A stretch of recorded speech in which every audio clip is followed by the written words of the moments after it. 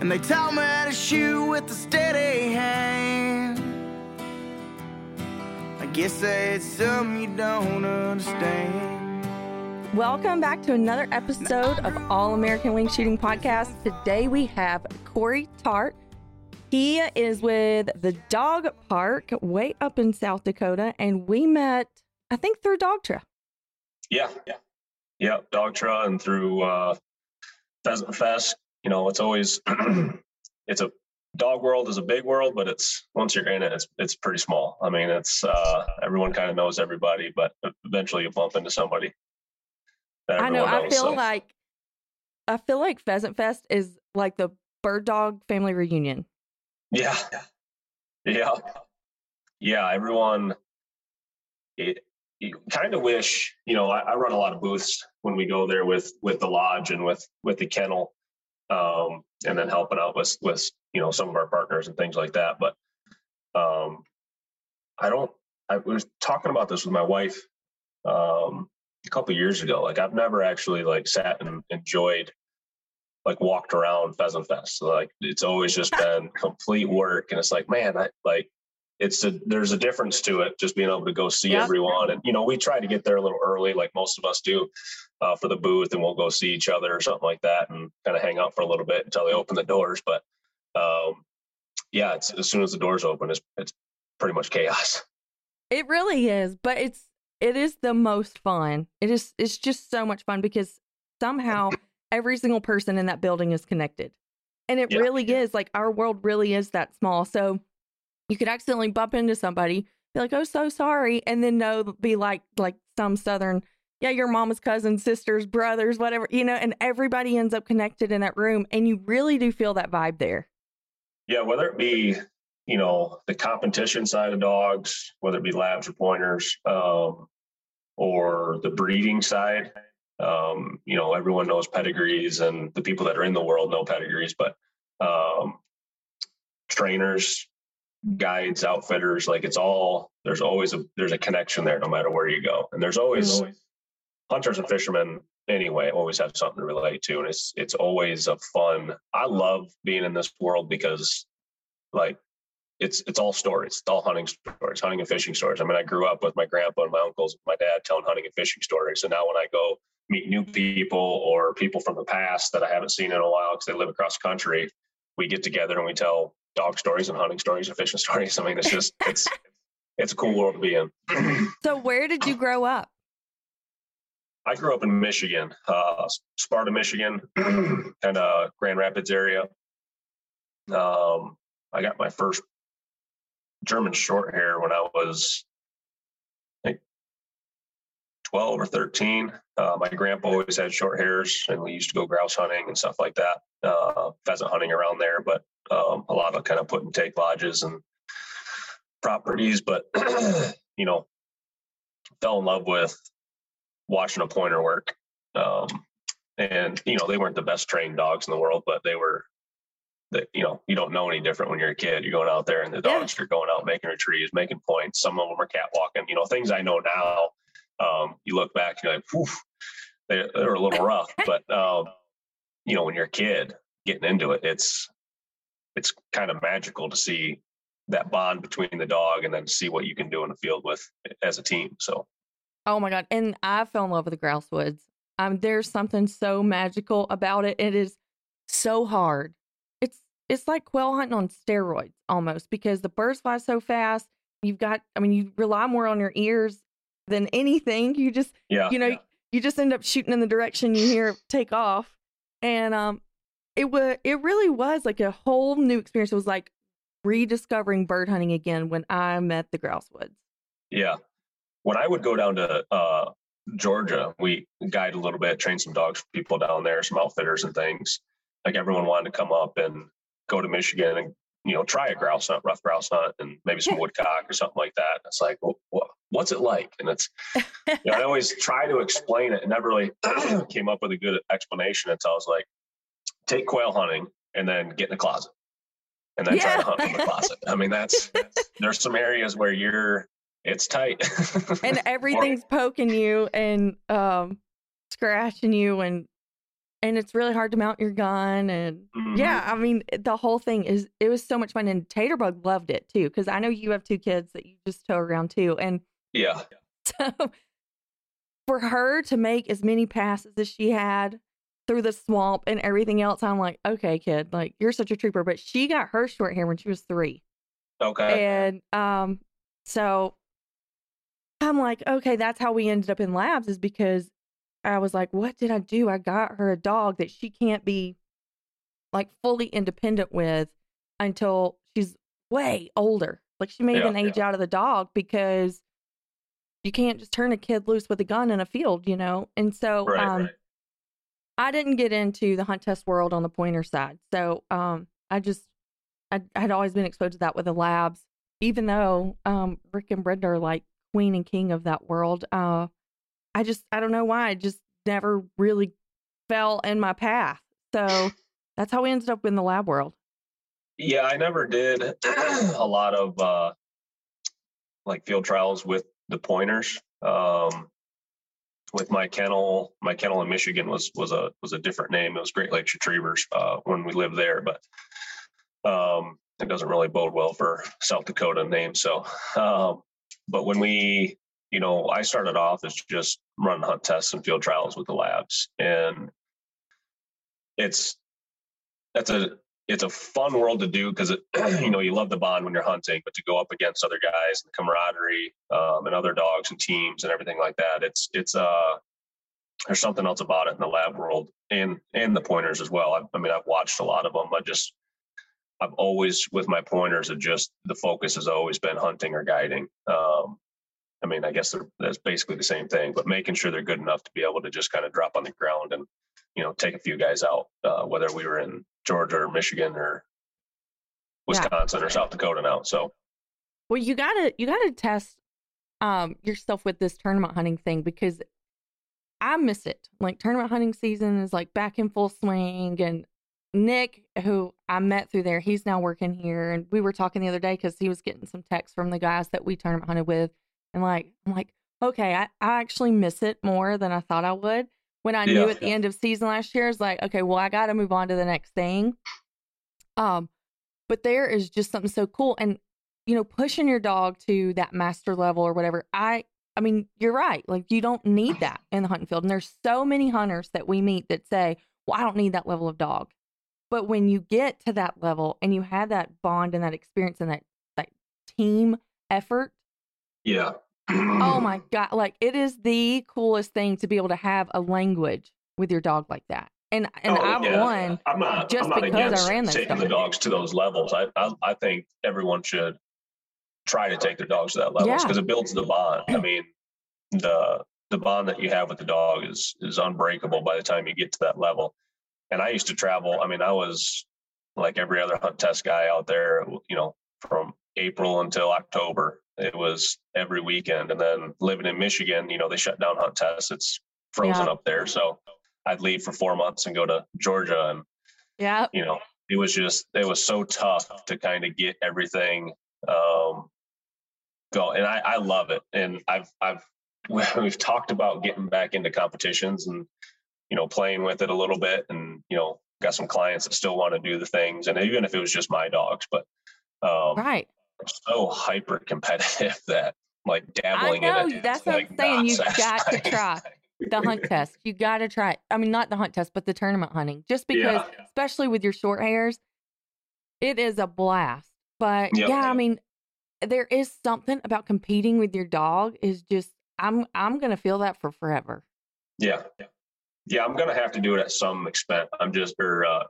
Extent. I'm just so competitive with it that, like, it's addictive. I tried to go for like a weekend and just go see everybody and hang out. And it's like, oh my gosh, I got to get back and start going and sign up for another. But like, I'll never completely stop altogether with competitions. At least I hope so. It's a world that my kids really hadn't seen yet. My daughter's 4, she'll be 5 in October, and my boy's 2. They've watched me guide and do the lodge and train, but never like go to a test. And I really want them to be able to see that and do that. And, Harper's got her own dog that we've kind of trained together. Obviously she's 4, but No, she's been I a mean, part they're of it the so entire active. time. Yeah. And she has a blast with it. I mean, she knows everything to say, even at 4, and being who she is with all that sass she's got too, she can make that dog do just about anything she wants it to. So, And it's it's a crazy fun because world. Tater's the same way with Dolly. Dolly will just ignore me, like not even look in my direction, and you're blatantly getting ignored. And then Tater will be like, "Come on, girl," and it's like, "No, okay, let's go." I'm like, Yeah. that is just not even right. I put all the manners on that dog, Yeah,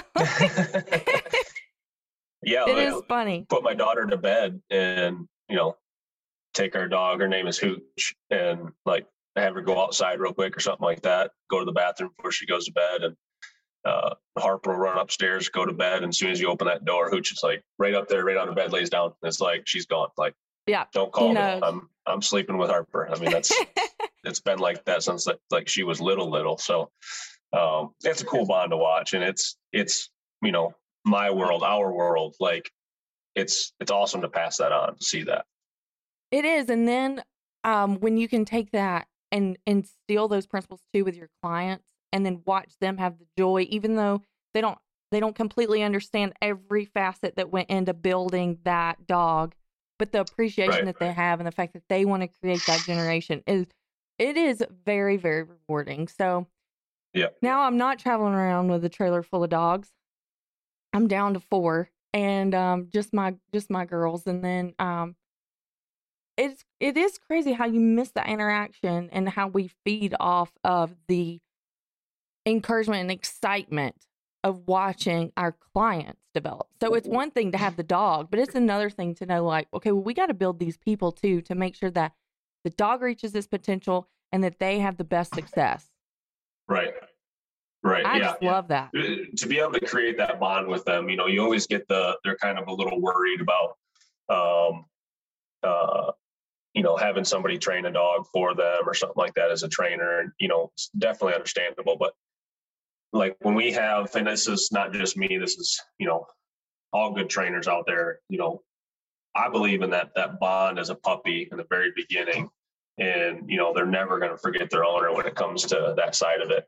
And how you go about training too helps structure that bond. It's our job as trainers to not just get the job done, but to secure that bond. And, they left a family, they come to your place. Here we have our house kennels, and there's a puppy. We have our kennels in the house, and then we have our training kennel, and we'll cycle them in and out kind of every week. Every dog gets a chance to come inside and kind of see home life and things like that. Because that is culture shock for so many of them, to go from the bed or the couch to the kennel with somebody staring at them through the fence. And every dog's got a different personality. I mean, I believe wholeheartedly in that. You can't have a program. I mean, listen, we all have a goal that we want to get to, and there's things that we have to do to achieve that goal. But as far as the program, you're never going to train any dog the same way that you trained the previous one, in my opinion. You got to be able to kind of bend a little bit and move around and work with that dog. And when you try to just make it happen, that dog starts to lose its kind of want to have a bond almost. And they're just like, okay, this guy's just going to make me do stuff. And then he, puts me up, and then he's, and we try to break that cycle. And it's a huge thing with all the trainers and any, dog owner, guys that love, and women that love the outdoors and the dog life. But being able to create that bond when you're training or while you're training throughout the entire process, I think is huge when they go back home.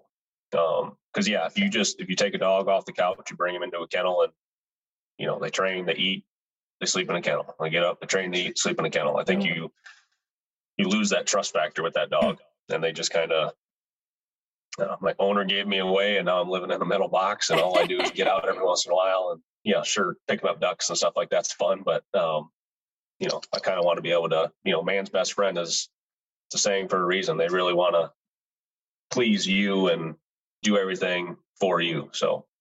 Oh, well, I love that. And there's so many clients that they need to hear that. They need to hear that to turn their dog over, to know that they are making the right decision. Yeah. And really all of us, our entire, because we have so many mutual friends, like everybody has that mentality. Yeah. Not everybody can bring, circle dogs into the house, but I know that people are spending quality time with dogs. Oh yeah. And it it's doesn't crazy. have to be to the extent of bringing them in the house, but I think I get a better bond when I do that, and we just, we're able to do it. But I know even when I wasn't doing that, you're spending extra time. Yeah, you do. And then some of those dogs, area. it's hard to let them go back to their parents. No. It's like, I don't want you to go home.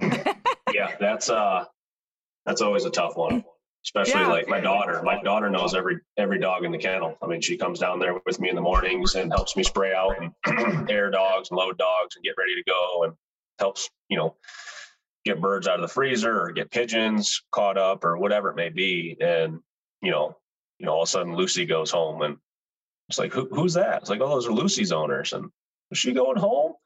I know. Yeah. I mean, they're so a part of our sad. family. It's not just a business here. We love everything about it. I mean, Yeah, dog I life know. is our I'm life. with you. I still like text clients from, a couple years back asking about dogs. Like, how's this dog doing? If I'm in the area, I want to go hunting with y'all. Yeah. Which my I've got favorite to make thing a is the point to come up trainers to there. get the hunting pictures every year, Yeah. every season. The hunting pictures you receive are, I mean, they're starting to flood in right now. They're getting, we're getting close to, getting this dog ready, or getting ready for the road trip for the first grouse hunt of the year for our, we'll go to Minnesota, Wisconsin, Michigan, kind of do the loop up there. And then, even some of our past dog clients are coming out to grouse hunt out here West River this year. And they, getting ready to do that. Sometimes they do, we have DIY options out there. So, but getting those pictures and seeing, the pictures with the family and the hunting pictures every year and seeing that bond, it's like, it's something you'll never forget, hunting with a dog every season. Absolutely. Absolutely. So how did you find your way to South Dakota? Because I guess I talked to you maybe 2 years ago. Yeah. Maybe it was last summer, just to see about hosting an event there. And I just have so many ladies that love hunting, and I've never hosted just the ladies hunt. I've been to Huron to their a big event that they have every year. I've done that a few times and love that.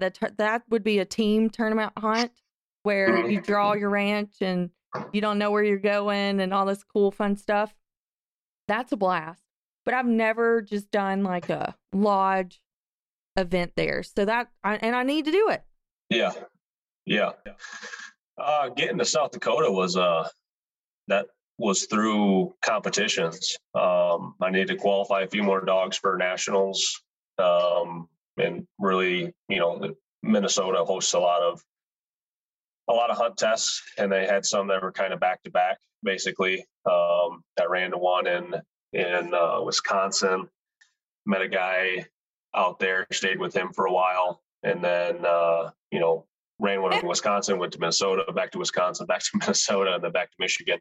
And in that process, I met a guy that runs dogs as well, and he lives in Minnesota, and he knows the owners of Grand CL Lodge out here in South Dakota, and he guides for them. And we just kind of kept in contact after, just one of those, like we talked about in the beginning, just, when you're in the dog world, it just happens so organically, a friendship, real quick. And I know it's so funny how you're talking about, stay with this person, and that's so true that dog people during hunting season, you just never know where you're going to crash and you don't even worry about it. And then you end up somewhere, and then there's like 4 dog trailers there and everybody's got dogs staked out. Yeah. And everybody's just like, it's okay, always don't like worry about relaxing. You start seeing dog trailers. It's like, oh, my people. My people. Yeah. So I met this gentleman, and he introduced me to Brad and Julie, the owners of Grand CL, and I helped guide for a little bit, kind of the first year, and they were looking for more of a manager to kind of do, the food plot side of it as well. And they are big into Brock Francais, which is a French pointer. They look a lot like a German short hair as well. And great dogs, great demeanor. And, go back home, talk it over with the wife, and try to figure out what we were going to do, try to do it part-time, whatever, how we were going to do it. What was really getting me at that time was, we had just had Harper and my daughter, and leaving for 4 months to go train in Georgia while my wife and daughter stayed up that was the kind of the kicker for me is I couldn't do it anymore. I mean, I love competing, but I hate being away. And this kind of gave us the opportunity to be able to kind of do everything that, I missed guiding when I was competing. And now that I'm guiding, you miss competing as well, but bringing my kids and my wife, she's here at the lodge, the owners are still here. They're still a part of everything. And the dogs and everything like that. We moved out to South Dakota, took over management, and kind of the rest is history from there. We've just been growing it ever since, and built the dog kennel out here and moved everything. And I think there's such a cool history there, and it really is the American dream, the lodge that you're at. I read how like the couple moved there, they had other jobs and they had this dream of a lodge and they raised their kids building this business. And now they've brought you guys in with your young kids. Like they've already started like almost like a third generation out of just a dream. Yeah. I mean, the dog training was one thing, the guide and run the lodge. And now with the, in the last couple of years, the leases out west and kind of expanding this thing huge. Mm-hmm. I don't know if it's everybody's dream. It's dang sure my dream. I love it every day. I can't believe that I go train dogs. And then during the hunting season, I go hunt every day. And, I don't necessarily, I know I got a lot of buddies that, have to pull the trigger, and that's fine.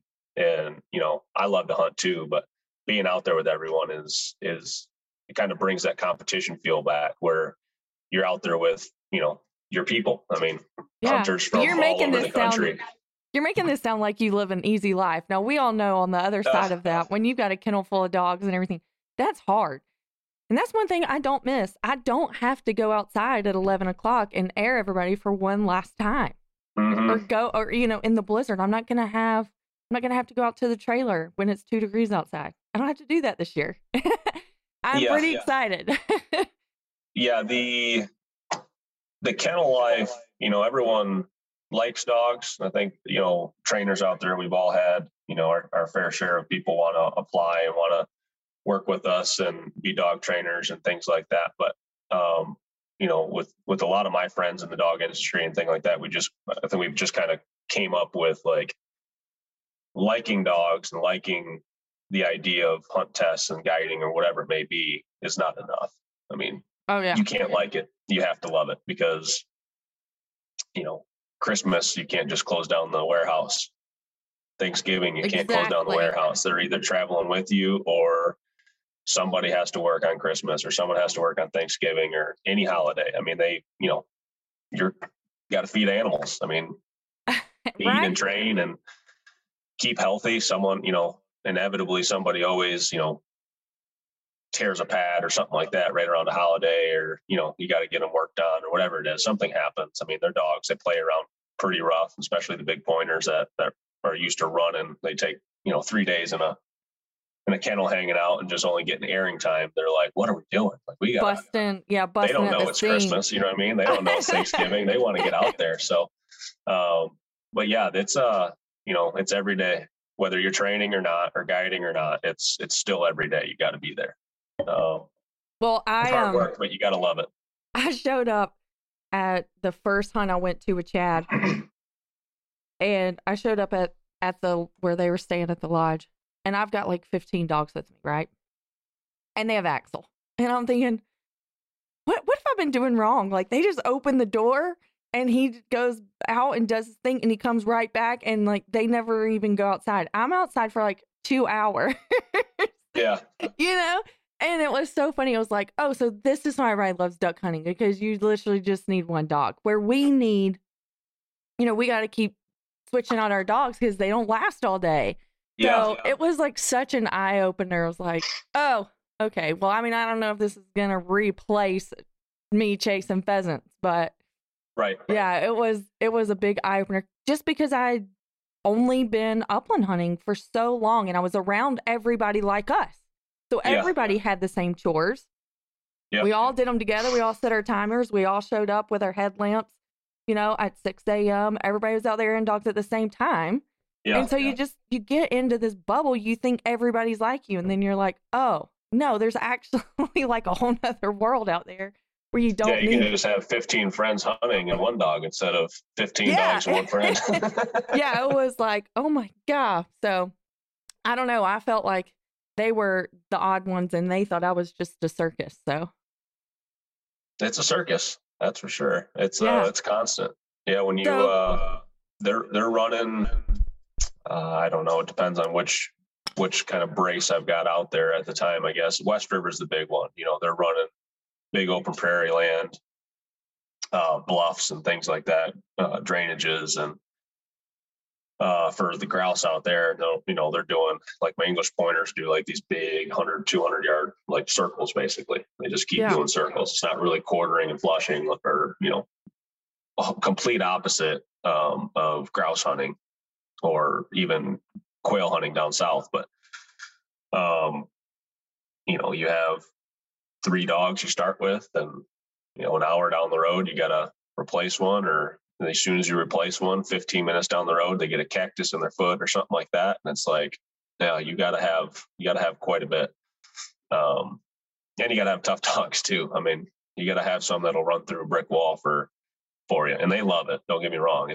I'm not making them do anything. They have to stay within the guidelines of hunting, as far as like going too far, bumping birds, anything like that. But for the most part, it's a we're working as a team out there, So, but yeah, you got to keep your eye on them constantly. At the end of the night, after everyone's done hunting, you've had a long day. It's tailgate checks and feed and water and air and settle down and get back up early before everyone else and feed and water and air and get ready and load. And yeah, it's fun, man. I absolutely love this. Like I said, I don't know if it's everybody's, but it's definitely my dream. I wouldn't have it any other way, working with dogs every day like this.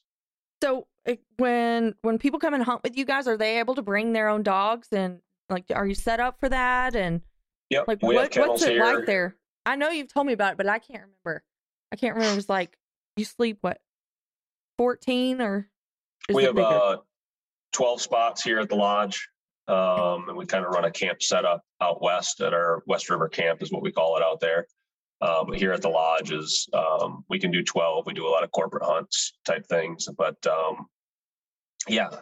anybody can bring their dog. We, obviously for the safety of all the dogs, we kind of have to check them out as far as,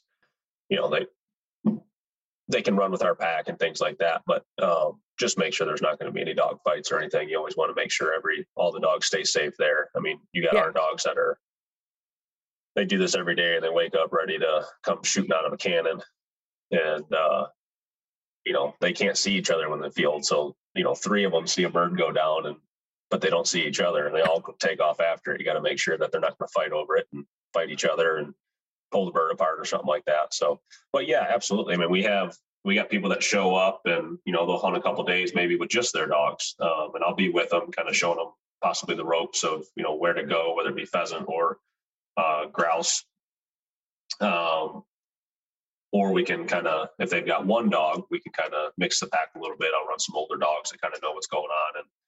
And but yeah, dogs stay in the lodge. We also have heated kennels. We got a place if people that show up with toppers or slide-ins or something like that. We've got a heated barn that, if they prefer their dog to kind of sleep in their truck or something, they can park down in the barn. Either way, Nice. Everything's heated. So, yep. That is the setup. So what have you seen, like, numbers just explode? Everybody's ready to get out there and go hunting, or is it still just like steady right now with your bookings? No, we've got, I don't know, we got a few DIY hunt spots left.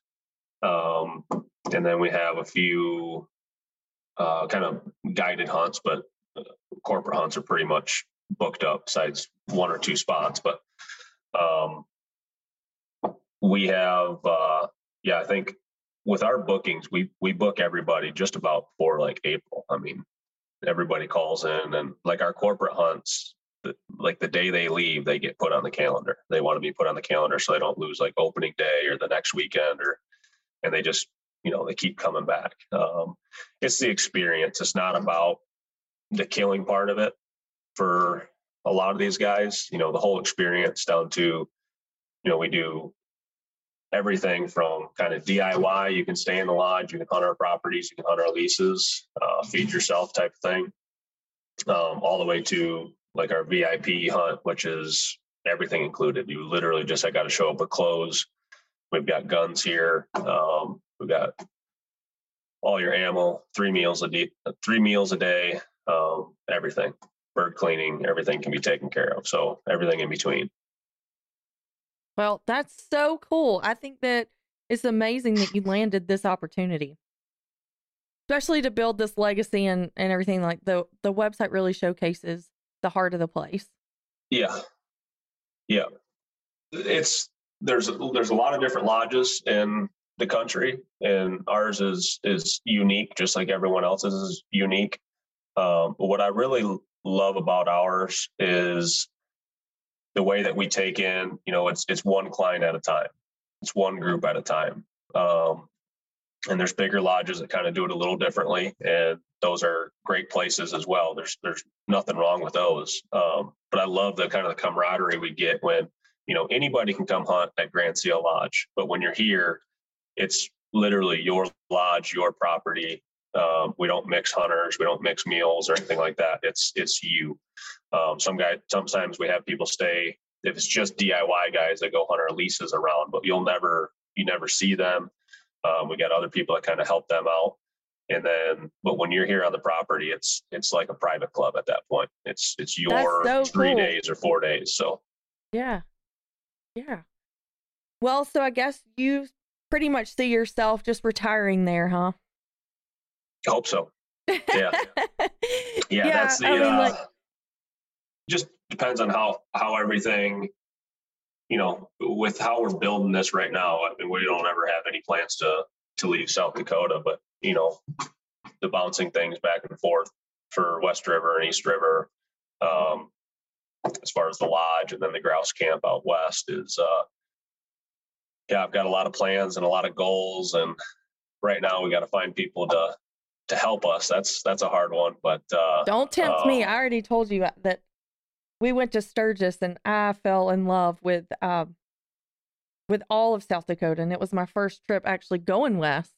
Yeah. And we took a day and we just drove around and just toured, all the sites, and I couldn't believe just how beautiful that is, and I'm addicted to all those little cowboy towns.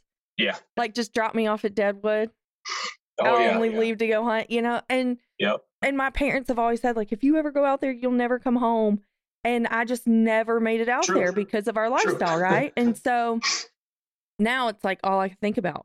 We actually watched Deadwood last night, the Western movie, and I'm like, when are we going back? When are we going back, like, to Real Town? Like, we need a trip. Right. But it's hunting season, so it'll be another 6-7 months before we have the opportunity to do that. But I'm with you. I think if I had the opportunity to move to South Dakota, I wouldn't think twice. Yeah. It's beautiful up here. The terrain, obviously,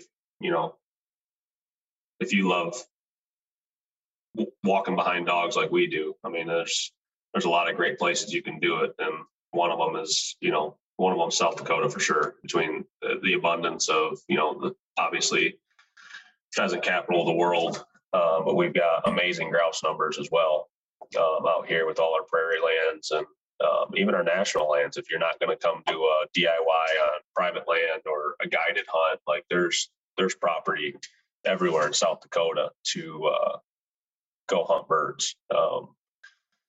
And the culture there, like, I don't know if everybody listening, like, we talk like everybody goes to South Dakota, but not everybody does, especially from the South. It seems so far. And I have to remind myself that when, we pack the truck and we leave for 5 months, we're not normal, but it becomes our normal life. And so I just don't know how a bird hunter could not make that trip at least once. Like, you would cheat yourself so much to not experience like South Dakota culture, the people of South Dakota. It really is like the South without being Southern. Yeah. I spent a lot of time, obviously, kind of visiting, but a lot of years down in Georgia with friends, and the culture down there is something that is kind of unmatched in the South. I mean, it really is like one of the nicest places to be. And when you come South Dakota, there's a little bit of a feel of that here, and North Dakota as well. But there is a little bit of feel when you come here that it's just small towns and kind of a hunting culture, and hunting in itself drives these western states. South Dakota is one of them. Obviously, it's a huge market for the entire state, for everybody, not just the outfitters or the dog trainers or whatever, but everywhere, the hotels. Everybody, like, nobody blinks an eye when you're walking in with your shotgun and your dog. And it's the coolest thing. So I've never stayed at a lodge in South Dakota. So I have to make that, like, that's the next thing that I'm going to do is maybe lodge hop South Dakota. But you can't start hunting until 10 o'clock. Yep. So everybody gets up and does all your dog tours. Like, what are we going to do until 10 o'clock, right? Well, we're going to go down to the local cafe. We're all going to drink coffee and eat breakfast until we can go get in the field. And everybody in there has got all their hunting clothes on. And it's like, I'll never forget, like, walking in the first time. And I told my mom, I was like, we came out of the field one evening and we were staying at this hotel that had a restaurant and like a bar in there. And so everybody staying at this hotel, of course, was a hunter, and they were there to hunt. So I'm on the phone with my mom in Georgia, and I'm like, you are not even going to believe this. These hunters just walked in. They didn't even go up to the room yet. There is a dog laying in the bar, just chilling in the floor, and they all just propped their shotguns up at the door, just went and got a seat, And I'm like, I love this place. I never want to leave. And it was so normal, I mean, this place is packed, but you could tell they were locals, and just that's their hangout. And so I just absolutely love the culture and the people. And it's all like, come on over, big family dinner style. You never know who you're going to meet at those breakfasts or at the bar at night, and their hunts, and where you're going to get invited to go to next. And there's so many towns across or hunting towns in other states that are like that. But I've always felt there was something special about South Dakota.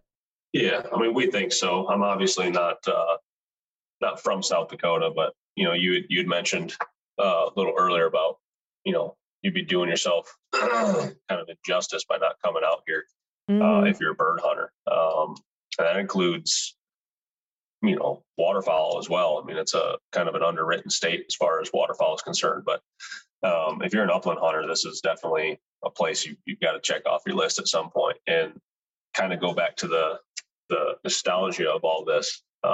When I first got my pointer, I was hunting with my grandpa. One of the funny things that always kind of like comes back in my mind every once in a while is having my first pointer and always having my grandpa's pointers. My first pointer was named Sport, and I was real original with his name. It was Corey's favorite sport was his name. And, oh, that's awesome. Runs a construction company that they do pools and kind of anything with big equipment, and they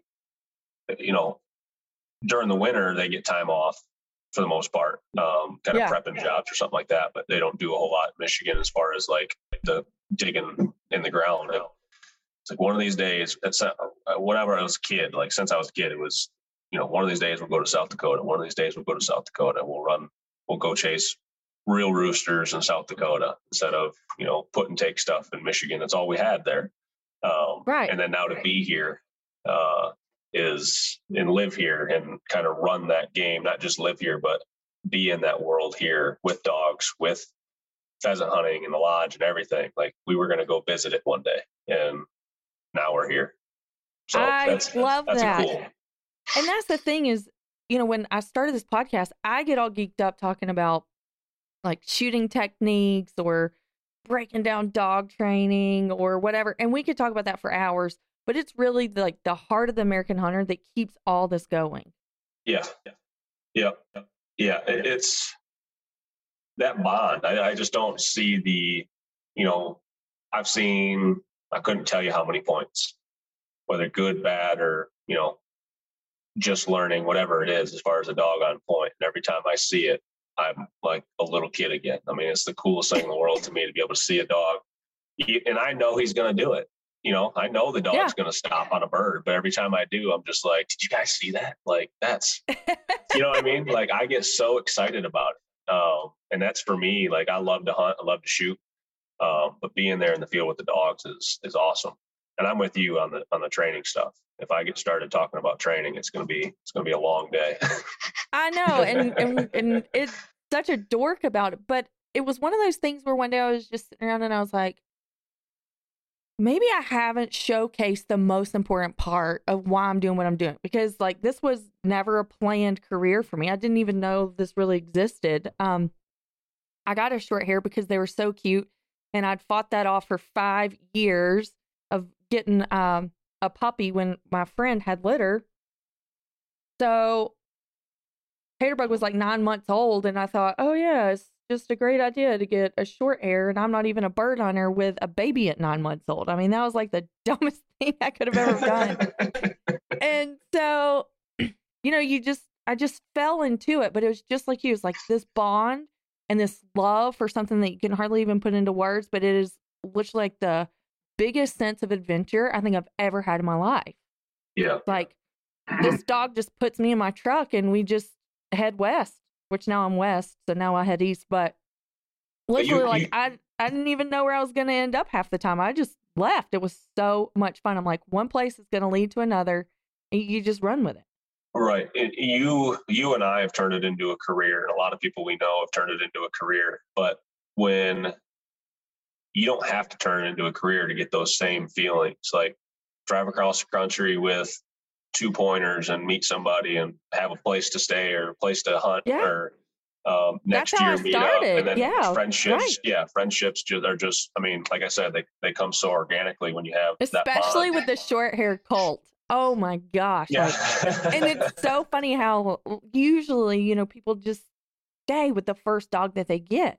And that's what's so much fun at Pheasant Fest, I think, is because every breed is there, and you got all the dog clubs, and it's just like one colt after another. And it's just so much fun. I love that section of the floor, but I don't know, like pointers, different pointers, run English pointers or German short hairs or French pointers, or I mean, it's do you have to take the time to go through that, like switch your hat so people don't like just automatically recognize you?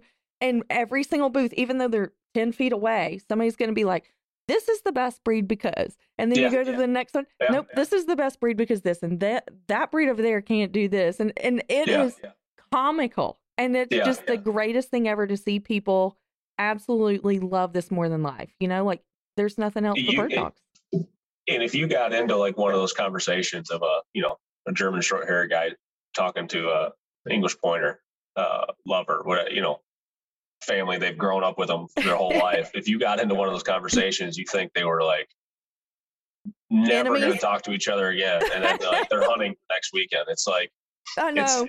They've got such a love and understanding for the breed and their dog specifically, but the breed in general, and everyone wants to fight for it like it's their alma mater football team, or I know, it's hilarious. Ronnie Smith gives me heck every time we see him. He's like, okay, have you wisened up and got a dog with a tail yet? I'm like, yeah, Littles, I got a lab. So, but you're right. I don't know. Like, I guess people need, if you're a bird hunter, you need to go 2 places. And if you go once, you'll never miss it. South Dakota and Pheasant Fest. And the crazy thing that kills me about that is you've got NWTF, Pheasant Fest, and Seaweed the same weekend almost every single year. Yeah. And you can't hit all 3 of them at once. Like, I'm probably going to have to hit 2, which means I don't really get to see or invest myself as much as I'd like to in one or the other. But, you just got to do what you got to do. And I'm like, yeah, we want to enjoy these things, people. They need to get their calendar straight. Yeah, and I don't think I've been to the other ones. We've been going to Pheasant Fest for so long. I've had a great relationship with Pheasants Fest, or Pheasants Forever, especially for the last couple of years with what we're doing with our property management. here, the property we own here. But yeah, you want to hit all these different places and go meet people, and obviously your booth and everything like that you have to do. But that's a grind in itself. I'll just hang out at yours. I'm not hauling a booth there. What's that? I said, I'm not going to haul a booth there this next time. I'll just hang out at yours.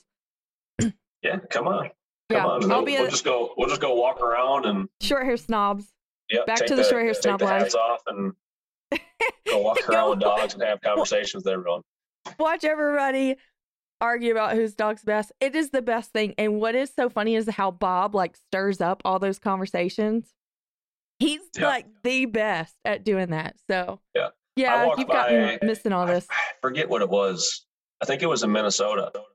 I had a young dog that I think we were doing some collar work at the dog trip booth. We were going to put it up on the table and kind of explain how tight to put the collar and things like that. Things you don't think about. I mean, I don't. You slap the collar on so many times. It's there. You know how tight it is. But to people that are new into it, it's very important to get that collar right, position right. It makes all the difference for timing one, and to make sure that you're getting the connection you need. So you don't have to turn the collar up. And that's where a lot of people have gone wrong before. And it's accident. It's not on purpose, but if you don't get that connection, you're like, oh, they don't feel it. They don't feel it. And then all of a sudden they feel it. You light them up. Yeah. Yeah. And I'm walking through, and it was this, you get it everywhere, but you're walking this puppy, and there's dogs everywhere, and we're kind of doing, a little bit of training stuff with it right now, but it was more just birds at the time and, bench stuff. And walking by, and a guy walks by, and I don't think I had my lanyard on yet. We're just going to kind of go over it and go meet Pete, try to figure out where I didn't have my hat on yet. And I was just kind of walking through with a hoodie, and guy's like, if you need some training advice, I'll help you out. Your dog's pulling quite a bit, and it's a little young. I saw this and its nose and everything. He's like, you got to knock that out. And it's like, okay, I got it. And it's not that, I didn't take offense to it. And I don't think that I know everything about dog training. I learn every day. But it was just kind of funny how, in the dog world in general, everybody is, they've got their way of doing it, and this is what happens, and this is how it goes, and stuff like that. Yep. It's and you get some people that just want to kind of point out stuff like that. And it's like, this dog's 4.5 months old. We're going to tell you how to put it on. It's supposed to be like that. It's supposed to be like that for an example. And it really is funny because everybody, and in his defense, he was probably so sincere and really wanting to help you.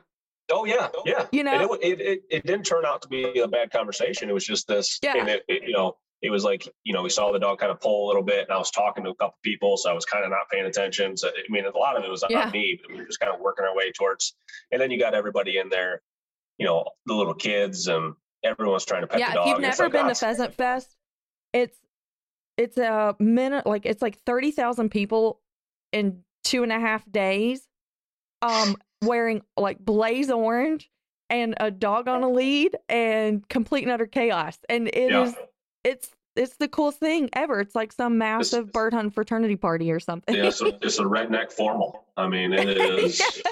Everybody has to go. And funny. I loved the fact that you go to Minnesota, you go to downtown Minneapolis, and everybody's got to wear orange to walk through. Because nobody wears camo at NWTF or anything.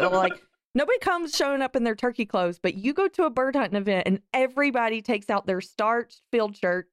Mm-hmm. Yep. And we're headed to town. Yep. And all they're missing is their gun, and they probably got ammo in their pockets. I mean, that's just. Yep. You're right. That's so true. Oh my God, that's so funny. It really is. And it does change, I think, the culture and the experience of it, because everybody's so geeked up, and you just stand around and just talk about what we're talking about right now. Can't get enough of, like you said when we started, telling the stories, your hunting stories, and talking about your dog. And that's really our purpose, is just to keep this tradition alive. Yeah. We do a lot of we do a Wounded Warrior hunt out here, introduce people, Purple Heart recipients out at Grand Sail Lodge, and the owners of Grand Sail, Brad and Julie, have been doing it for it's got to be close to 15 years now. But we're doing a lot of like this learn to hunt program that we kind of started. We did a little bit of a film with Pheasants Forever about it. And then David Miller with CZ, we're trying to get together on whether it be men, women, children, whoever it is that haven't really gone out in the field or gone out in the field with a dog or don't really know how to do this. It's kind of like a hunt safe course, I guess. But, in that program, we'll do 3 days of, learning how to shoot, how to properly shoot the different types of guns.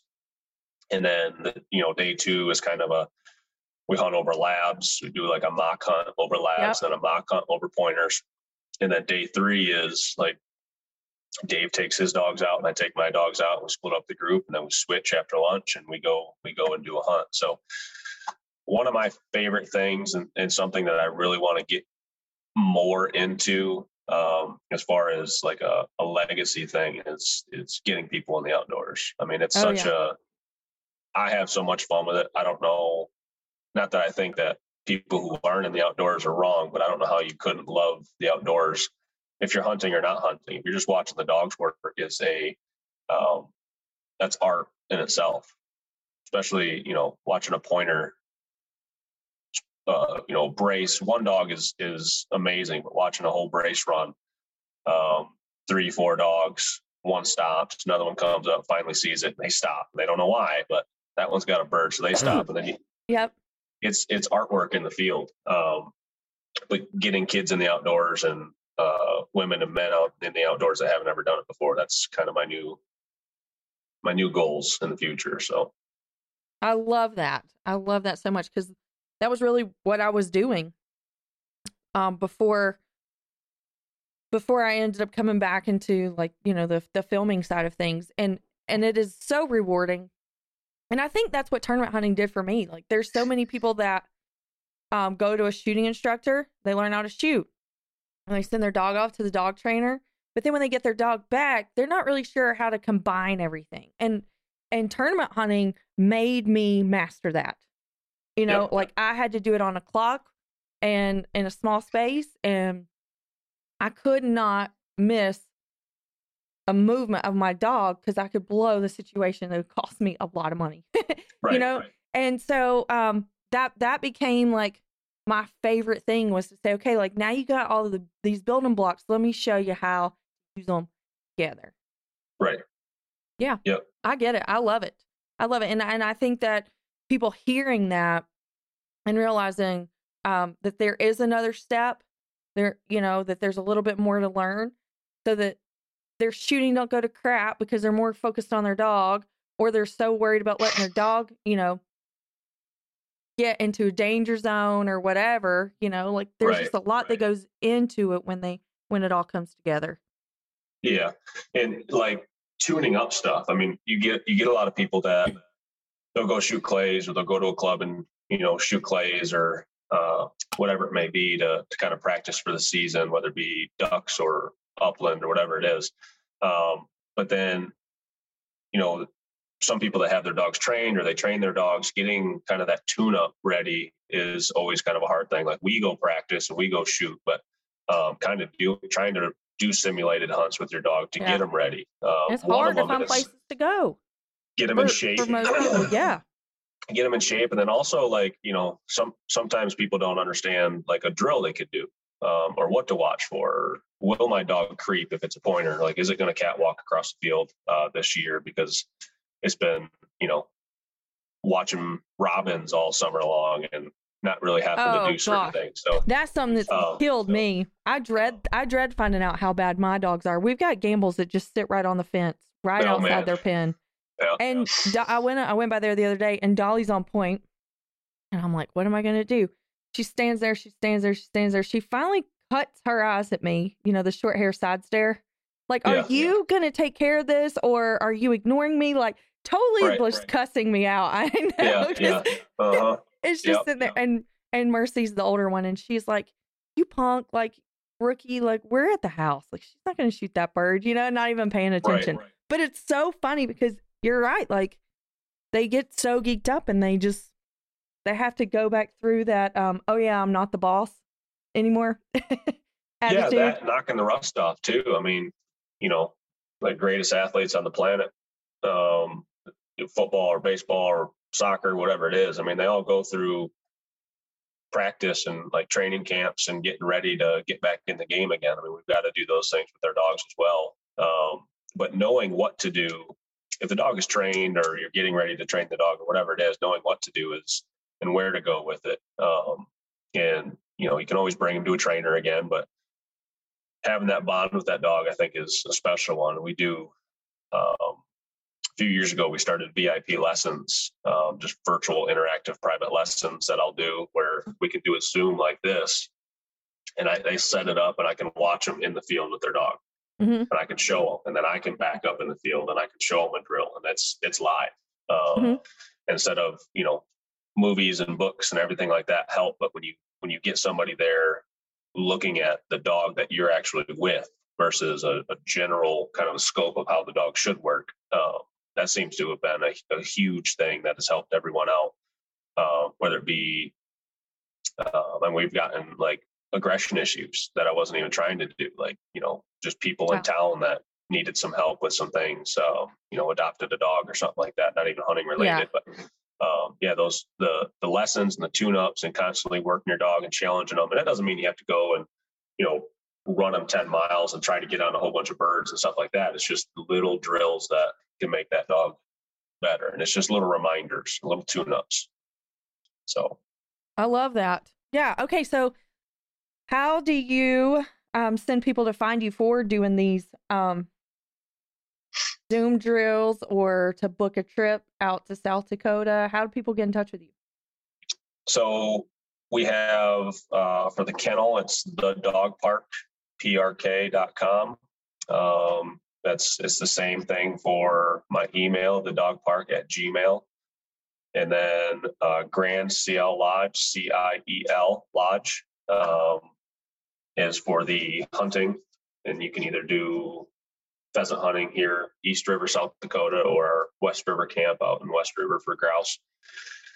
And then we have kind of our social media is the dog park or Grand CL Lodge and Instagram as well. So okay, I'm gonna add all this on your description too, so it'll be posted on the link for this podcast.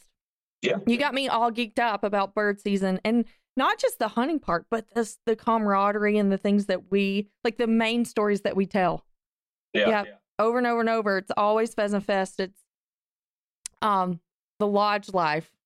I love that. I love meeting all the people at the lodge and spending the time with them and like learning about what drove them to make this commitment, because there was a massive commitment that was made for you to be able to have this opportunity that you have, and so everybody's story's the same but different, and it encourages me to move on. It's there's in everybody's outdoor experience, I'm sure, from deer hunters, bird hunters, dog trainers, everything like that. It's we work in a want business, not a need business.